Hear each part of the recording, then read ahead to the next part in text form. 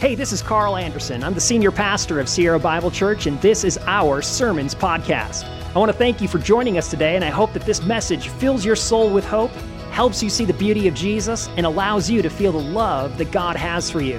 If you want more information about experiencing God's love for you personally, head over to sierrabible.org and contact one of our pastors. I love you, and I'm praying for you. Thank you, Diane. Thank you, Pastor Cassidy, for the reminders. Thank you, Pastor Glenn and worship team for leading us in a time of song. If you have your Bible, please open to that passage, Hebrews chapter 7. We'll be working our way from verse 20 all the way through the end of the chapter in verse 28. My name is Carl. I'm one of the pastors here. If you do not know me, if you've been here as a guest over the course of the last 2 weeks, you have not seen me teach here publicly because we believe in a model of pastoral ministry that allows for even the pastors to be ministered to. And for the last 2 weeks, I have sat underneath the preaching of God's Word, faithfully exposited by Pastor Glenn and Pastor Cassidy. I am not just a man who proclaims the Word, but I am also a man who sits under the Word and needs the Word of God to minister to my soul. We are not Lone Ranger pastors lording over a church, but we are servants of Jesus in whom needs ministry from the Holy Spirit, from Jesus himself, in order for us to be healthy disciples. And we thank and appreciate each and every one of you that allows for us as your pastors to be healthy disciples ourselves. We love pastoral ministry. We love shepherding people. We love ministering the Word of God so that you might know Christ and grow in Christ and share Christ with the world. And I'd just like to ask a question at the outset of the message here. Apart from Sierra Bible Church, or I should say, apart from the current pastors and elders staff at Sierra Bible Church, and I'm saying apart from that is because we're insecure and we don't want to be put into this category and we don't want to be put in the same breath as some of these other people. But apart from the current pastors and elders staff, I want you to think of a pastor who ministered to you deeply. I want you to think of potentially the most influential pastor that has come alongside of you and helped you to know Christ, grow in Christ, and share Christ with the world. If you have one of those pastors, would you go ahead and raise your hand? If you can think of someone in your past who has ministered the Word of God, thank you very much. Many, many people here have been ministered to by the faithful proclamation of God's Word, the shepherding of God's people through pastoral ministry. As I mentioned from the outset, we as pastors, we are not men who are above being pastored. In fact, one of them, and I have been blessed by many faithful men of God who have come alongside of me at various times during my life and during my ministry and who have ministered to me deeply. In fact, one man of such accord was the man that I served under as an associate pastor after I had graduated from seminary. I was just getting out of seminary. I was 26, 27 years old, and I wanted to come underneath a seasoned pastor who could help me to know Christ, grow in Christ, and share Christ through pastoral ministry. And he, being a wise and older pastor, just allowed for me a lot of latitude to make a lot of mistakes. So there was one Sunday morning in which I'm expositing the Word from a book of the Bible, and I'm preaching my heart out. I'm thinking in the depths and the recesses of my soul, I am giving this everything that I possibly could. But I was 26 or 27 years old at the time, and I had said some things that were potentially not the most wise nor the most mature. I thought they were phenomenal. A certain portion of the congregation that I was serving at the time begged to differ. Over the course of the couple of weeks ensuing after that, a member of the congregation and the senior pastor and myself, we sat down in his office. And from the member of the congregation just outlined the certain things that I had said that had crossed their lines of sensitivity and had breached their conscience. It was a very brave and bold thing for them to do, to outline to their pastor, this is where you have crossed the line for me personally.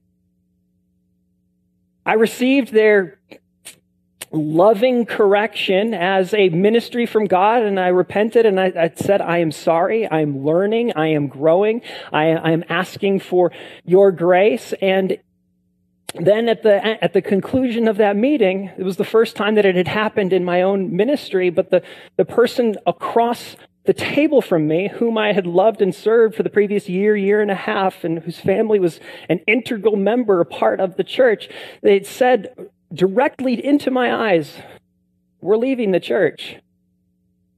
And it's because of you. Now, we learn about these things in seminary. We see them in the Word of God, that these trials and tribulations and struggles happen within ministry, and we need to be prepared for them intellectually. But it was the first time that I had taken a direct shot to my soul on the basis of the things that I had done in ministry. And the pastor that I was serving alongside of, he was my supervisor. He was my boss. At that particular time, he could have said, you know what, I'm going to put your position before the elders, and we potentially might vacate it because of what you've done. But in that moment, he did not choose that course of action. He stepped in front of the arrow, and he interceded. He said, we hear your criticism. We know that it's valid. We love Carl. We want to see him grow and mature. We see him repentant and walking in godliness. The criticism I will take upon myself. And he interceded for me. In that moment, I got a picture, a living, breathing picture of the intercession that brothers and sisters in Christ should have for one another. And we're going to see from the scriptures this morning that act of intercession, that temporary act of intercession from one brother in Christ to another brother in Christ goes straight from here in earth directly up into the heavens to God himself and reveals his heart for his people in a way that is profoundly transforming. Brothers and sisters, if you don't get anything out of the message other than this particular sentence, I want you to be leaving with this. In order for you to be a healthy disciple of Jesus, a healthy follower of Christ, we do not expect you to be perfect, but we do, and God does, expect you to receive his intercession, to receive his ministry, to receive the good things that he has for you from heaven that are for your good and for his glory. Our text this morning unpacks this reality for us in three ways through Jesus' high priestly ministry. It unpacks the oath of God. It unpacks the permanent priesthood of Jesus. And it unpacks his loving, perfect character of Jesus. Let's pray together. Heavenly Father, we ask that you would allow for us this morning to be people of intercession, not necessarily one for another, but to receive the intercession that you have for us as our merciful and faithful high priest. In the name of Jesus, we pray. Amen. So as we've been walking through the book of Hebrews together, we have noticed that in chapter 7, the author goes into great detail, laboring in exposition of who Jesus is as a high priest after the order of Melchizedek. We saw at the very beginning of chapter 7 that this is better for us. that Jesus is in the line of Melchizedek rather than in the line of Levi. And as we saw last week, we saw that it's better for us because the line will not die, because it's not on the basis of a person's genealogical descent, but Jesus' priesthood is appointed on the basis of an indestructible life. The resurrection of Jesus, God has said over his Son that Jesus is a priest forever. This was prophesied all the way back in Psalm chapter 110 by David himself as he is penning this prophecy that the Lord, we can see in verse 17, the Lord says of a coming one that you are a priest forever, after the order of Melchizedek. Apart from, superior to, and a different type of high priest.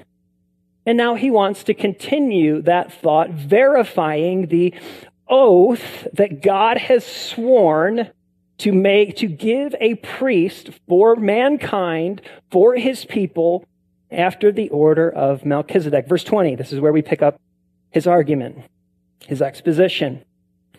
And it was not without an oath. For those who formerly became priests were made such without an oath. They were made Levitical priests by the command of God, by the Torah of God. They were appointed on the basis of genealogical descent. God said, if you are in the tribe of Levi, particularly from Aaron, you are qualified potentially to become the high priest. It was just a command of God. But this one was made a priest with an oath, with the one who said to him, the Lord has sworn and will not change his mind. Let me ask a question. Is God free? It's not a trick question. Yes, God is free. God can do anything that God desires. That's one of the perks of being God. Yes, God is free. Can God change his mind if he so desires? Yes. In fact, we see as it unfolds in Scripture that there are times, like when Israel is wandering around in the wilderness, that God says to the people of Israel and says to them, you will go into the promised land. But he changes his mind with a generation because of their faithlessness, and he does not allow them to go into one generation to go into the promised land. It wasn't until the next generation that he goes into the promised land. Remember the book of Jonah, when God says, 40 more days and I will overturn Nineveh. And then the text tells us in Jonah that God relented of the disaster that he had intended because they had repented.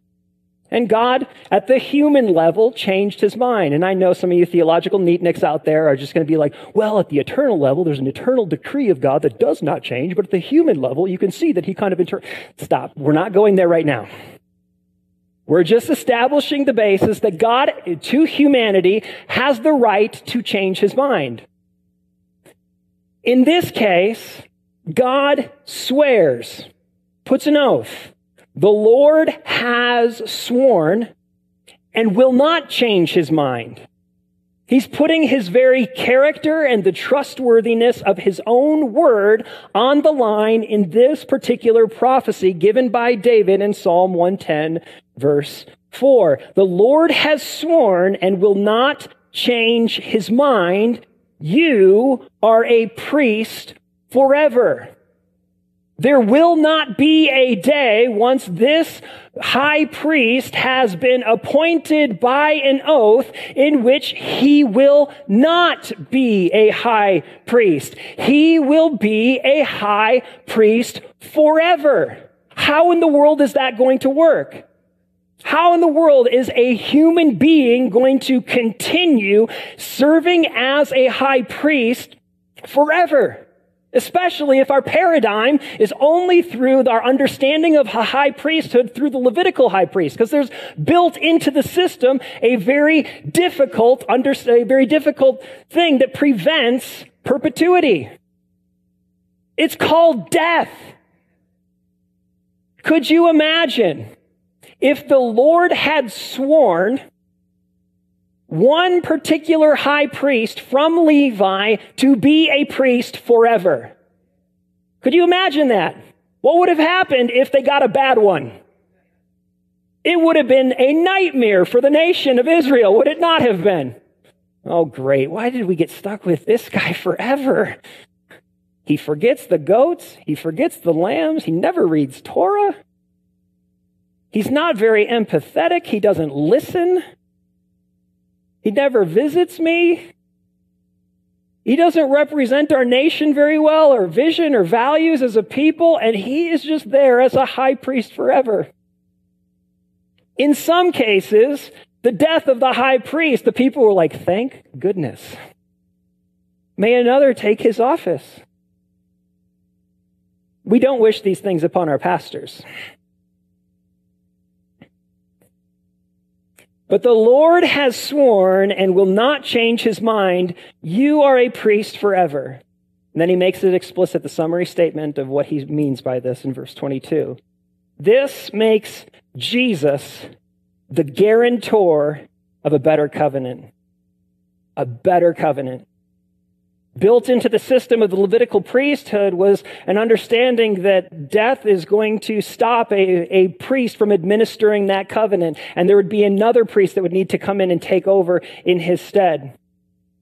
But the very fact that Jesus has risen from the dead and ascended into heaven and serves before God on behalf of people as a high priest, God himself has sworn and will not change his mind due to the basis of Jesus' indestructible life. Because of his resurrection, he is the guarantor. The one who guarantees that he will administrate a better covenant. Now, when I was 16 years old, I had saved for around a year and a half to purchase a car. And this was back in the day where a couple $1,000s could actually purchase a relatively stable and functioning car. Do anybody remember those days? Some of you are like, I remember the days where I would pay cash for my car. Well, being a 15 and 16-year-old, I worked hard during summers and outside of school hours, and I did save a little bit of money, but I didn't have the greatest job, and I didn't always have the greatest savings habits. But I did save money to purchase a car when I turned 16 and got my driver's license. But I had an agreement, I had a covenant with my dad, that if I saved a certain amount of money, he would put in the other half in order to fund the purchase of the first car. So after a little bit of looking around, we finally found a 1988 Dodge Daytona. To this day, still the best car I have ever owned. It needed just as much oil as it did gasoline. And I loved that thing. Never mind. Well, I digress. Now you imagine, as my dad and I are going to purchase the vehicle from a guy in Wonder Lake whose name was Duck. I also learned, don't purchase a car from a man named Duck. Now imagine as we are going to purchase the car with my dad, that something tragic happens and my dad loses all of his money. Do I have any guarantee that I am able to purchase the car from Duck? No, there's no guarantee. My guarantee is on the basis of what he has and half of what I've earned. Jesus is the fullness of the guarantee that before God, his people have an administrator of the covenant. fully guaranteed, never going to stop, continually a high priest, permanently, forever. Brothers and sisters, do we understand what this means for us as God's people? It means that God will never go back on his promises in Christ. It means that he will never change his mind regarding Jesus' ministry to you. He will always continually, permanently be faithful to you as your representative before God. This church, it could change its mind about me as your pastor in a heartbeat. I could get hit by a bus, and the administration of the church constitution and bylaws would need a successor.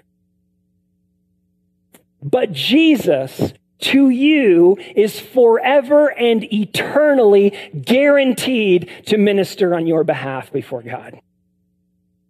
Perfectly secure, never in doubt. He remains your high priest forever. And brothers and sisters, this is one of the most powerful New Testament promises to every single believer in Christ. If you know this with your mind, you hear this read in his scriptures, and you don't allow for this to come down into your heart and allow for you to be ministered to by your perfect and eternal high priest, Jesus Christ, brothers and sisters, you are missing out in the deepest amount of ministry possible to you this side of heaven. No overstatement there.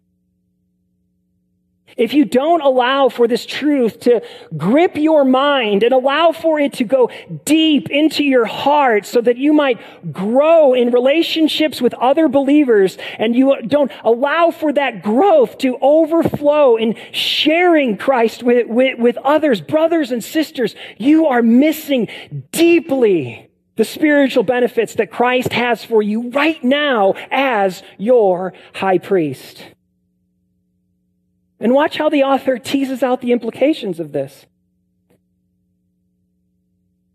Comparing it to the former administration, the former way in which the people of God related to God. Verse 23, the former priests were many in number. The first century Jewish historian Josephus recorded that from the time of Aaron, the first high priest, all the way until the destruction of the temple in AD 70, Josephus recorded there was 83 different high priests before God, before serving in the nation of Israel. One after another, after another. They were many in number. But none of them were permanent. All of them, upon death, needed to be replaced by their successor.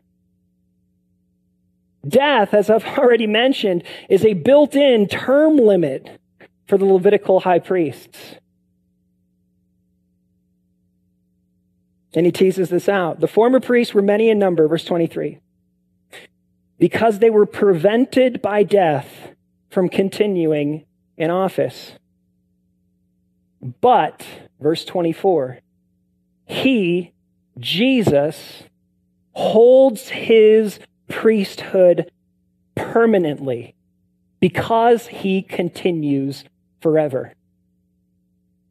Brothers and sisters, you think the Easter story is just a nice, fun story about the resurrection? No, he's alive. It proves that Christianity is true. Let's go have some eggs and go home. Right? We kind of treat Easter like that, do we not? But if you were placed in the first century, in the context of the believers who had seen him risen from the dead, in the context of the apostles who are expounding upon the implications that Jesus has in fact risen from the dead, you would have seen a people who saw with their spiritual eyes that the resurrection changes everything. The resurrection is the dawn of a new era of a permanent high priest who serves before God in heaven forever, that he's never going to be voted out of office. He's never going to make a mistake in his priesthood so that the people suffer and say, oh man, why did Jesus have to go and do that? The high priesthood of Jesus that is based upon his resurrection and ascension due to the fact that he lived an indestructible life says that every Christian who puts their faith in Christ has an indestructible, perfect, and permanent high priest. 24 hours a day, 7 days a week, always open, always there before God, always interceding on behalf of his people. You can almost hear and see the implications that he's about to tease out of how awesome the high priestly ministry of Jesus is and how his resurrection changes everything for Christians. Everything. Look at you can almost see it in the text. Like he can't control himself for where he's going about the implications of the resurrection for every believer in Christ. He's overflowing with, wait, if Jesus is risen from the dead, that means the Levitical priesthood is set aside because of a superior high priest that's not after the order of these Levitical priests that keep dying, but on the basis of an indestructible life, just like Melchizedek. Oh my goodness. This means everything has changed. Verse 25, and consequently, he teases out the implications, and consequently, he is able to save to the uttermost. The high priest previously, they couldn't save to the uttermost. They had to continually offer more and more sacrifices, both for themselves and for the people they were ministering to. They couldn't save to the uttermost completely without fail. Consequently, he, because of his indestructible life, because of the resurrection, because he's permanently ministering on behalf of his people before God, consequently, he is able to save to the uttermost those who draw near to God through him. Then listen to this. Since he always, get this now, since he always lives to make intercession for them. Always.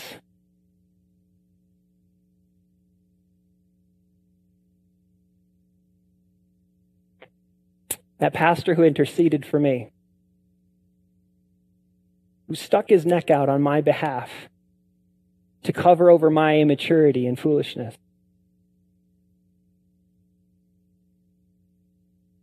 will no longer be interceding for me. He was promoted to glory just earlier this week.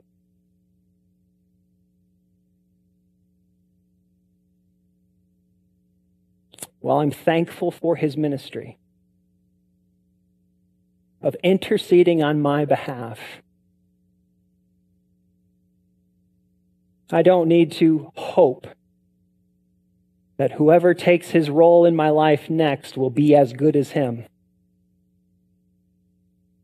Because he was just a small picture, a broken, small, weak picture of the perfect intercession that Jesus has on my behalf always. Always. As I am preaching to you right now, Jesus is praying for each and every person in this room who is in Christ. He knows what you're struggling with. He knows what you're feeling. He knows what you're facing. And right now, as I am speaking to you, Jesus Christ is in heaven with his hands held high and one on your back, praying for you, with you, always interceding on your behalf, always stepping in.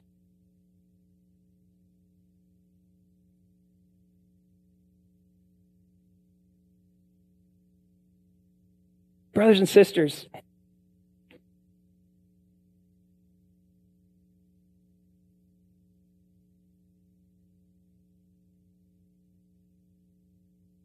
The reason I'm speaking so passionately on this particular spiritual topic this morning is because I have this deep burden that we think that Jesus is just another pastor. We think that he died on the cross and we're thankful for the forgiveness that he provides, but he just gives us forgiveness so that we can try harder next time. Brothers and sisters, the cross is empty. The tomb is empty. Jesus is alive. We do not serve a dead God.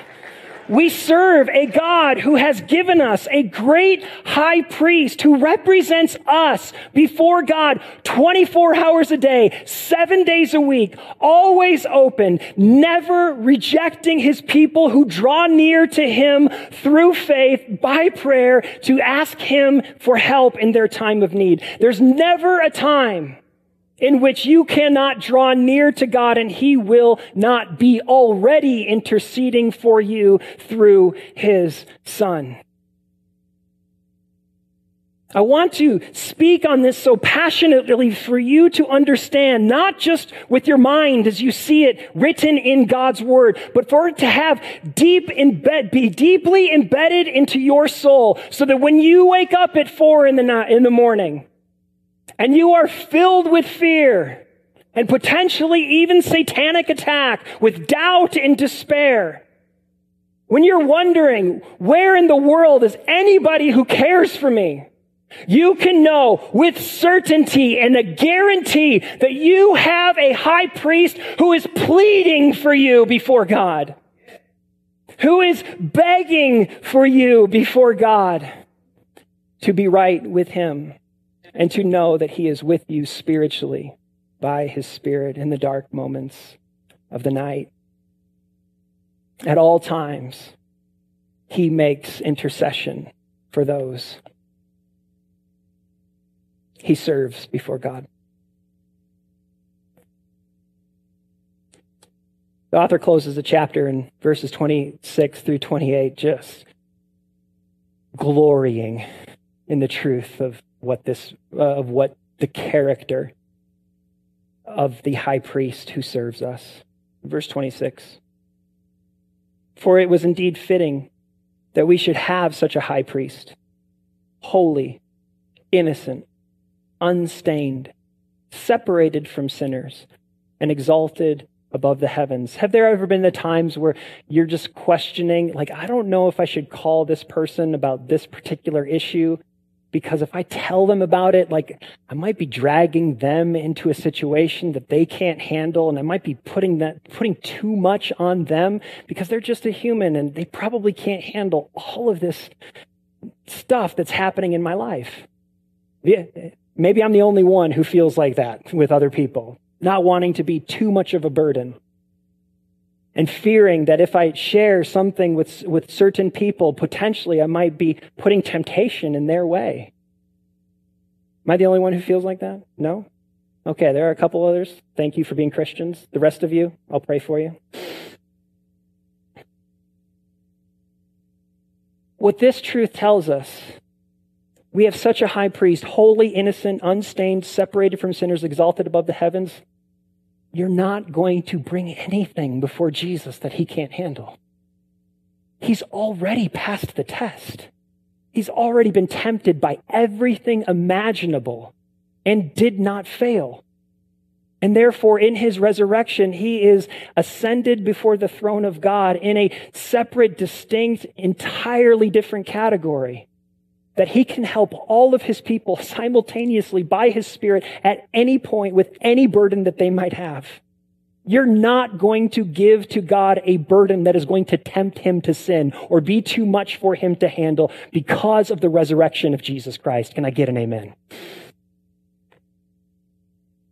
Verse 27, just making this truth as explicit and clear as he possibly can. He has no need, like the high priest, to offer sacrifices daily. First for his own sins, because he's got some weakness in himself. And then for the sins of the people. Why? Because he did this once and for all when he offered up himself. One sacrifice of an indestructible life. That was all that was a pure, unstained life. That was all that was necessary for him to serve as a faithful high priest before God in heaven through his resurrection. Verse 28, for the law appoints men in their weakness as high priests, but the word of oath, which came later than the law. I don't have enough time to tell you how awesome that is and how that blew my mind in seminary and opened up the Word of God in entirely new ways for me, but that's for a different time. Came later than the law, appoints a son who has been made perfect forever. So how will you know that this truth of Jesus' high priesthood is taking root inside of your heart? You will know as you approach the trials. You will know as you approach the certainty of your own mortality, the very certainty of your own death. Because if you do not have a high priest, one who is serving on your behalf, who has given his life for your sake to bring you into an eternal state with him forever, if you do not have that to look forward to upon death, you only have judgment. You only have your own sins, your own failures, your own weaknesses that you're carrying with you, and you do not have one who is carrying them on your behalf.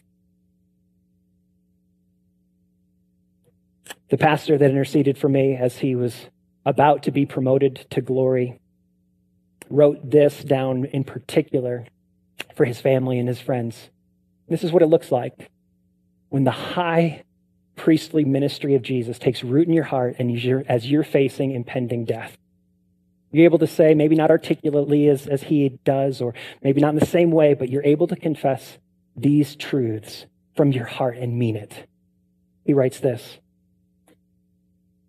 I wish for my family and friends to know that although I do not look forward to the process of dying, I do look forward to what death brings me in Christ.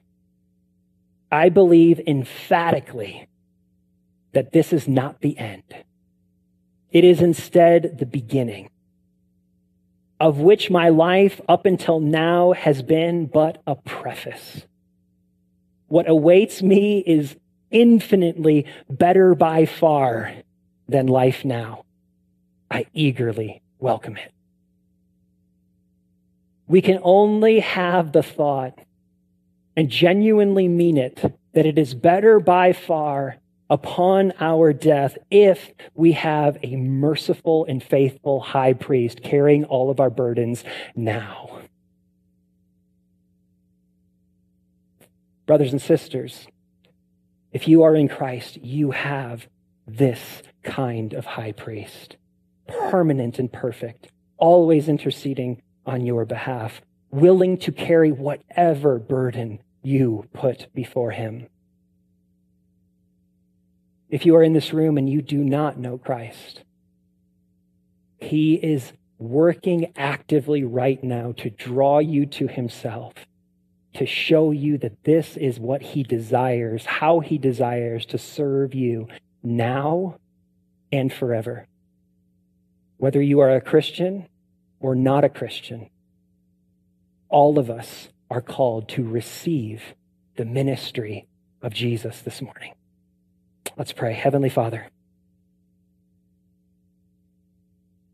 we thank you for the permanent intercession on our behalf, that I can't outpray you. I can't outpastor you. I can't carry the burdens of my brothers and sisters that you already have carried on the cross.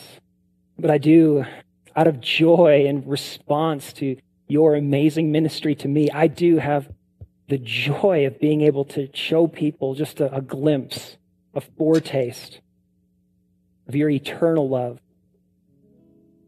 for your people. God, I thank you for the faithful people in my life who have interceded on my behalf, who have shown me a glimpse of you. And God, I pray that we as a people would be able to receive your ministry deep inside of our hearts so that we might be those types of people for others. God, we are genuinely poor spiritually and powerless before you. And we ask, God, just as we close out this service, that you would be deeply ministering to the people in this room, that you would be comforting us with these eternal truths, that you are a priest forever. You're ministering for us forever. That we do not need to doubt the sufficiency of your sacrifice or the intensity of your care, but it is always there permanently, drawing us closer to yourself, interceding on our behalf. And we pray, God, that we would be a people who draw near to you to see the sufficiency of your permanent priesthood over us. In the name of Jesus we pray. Amen.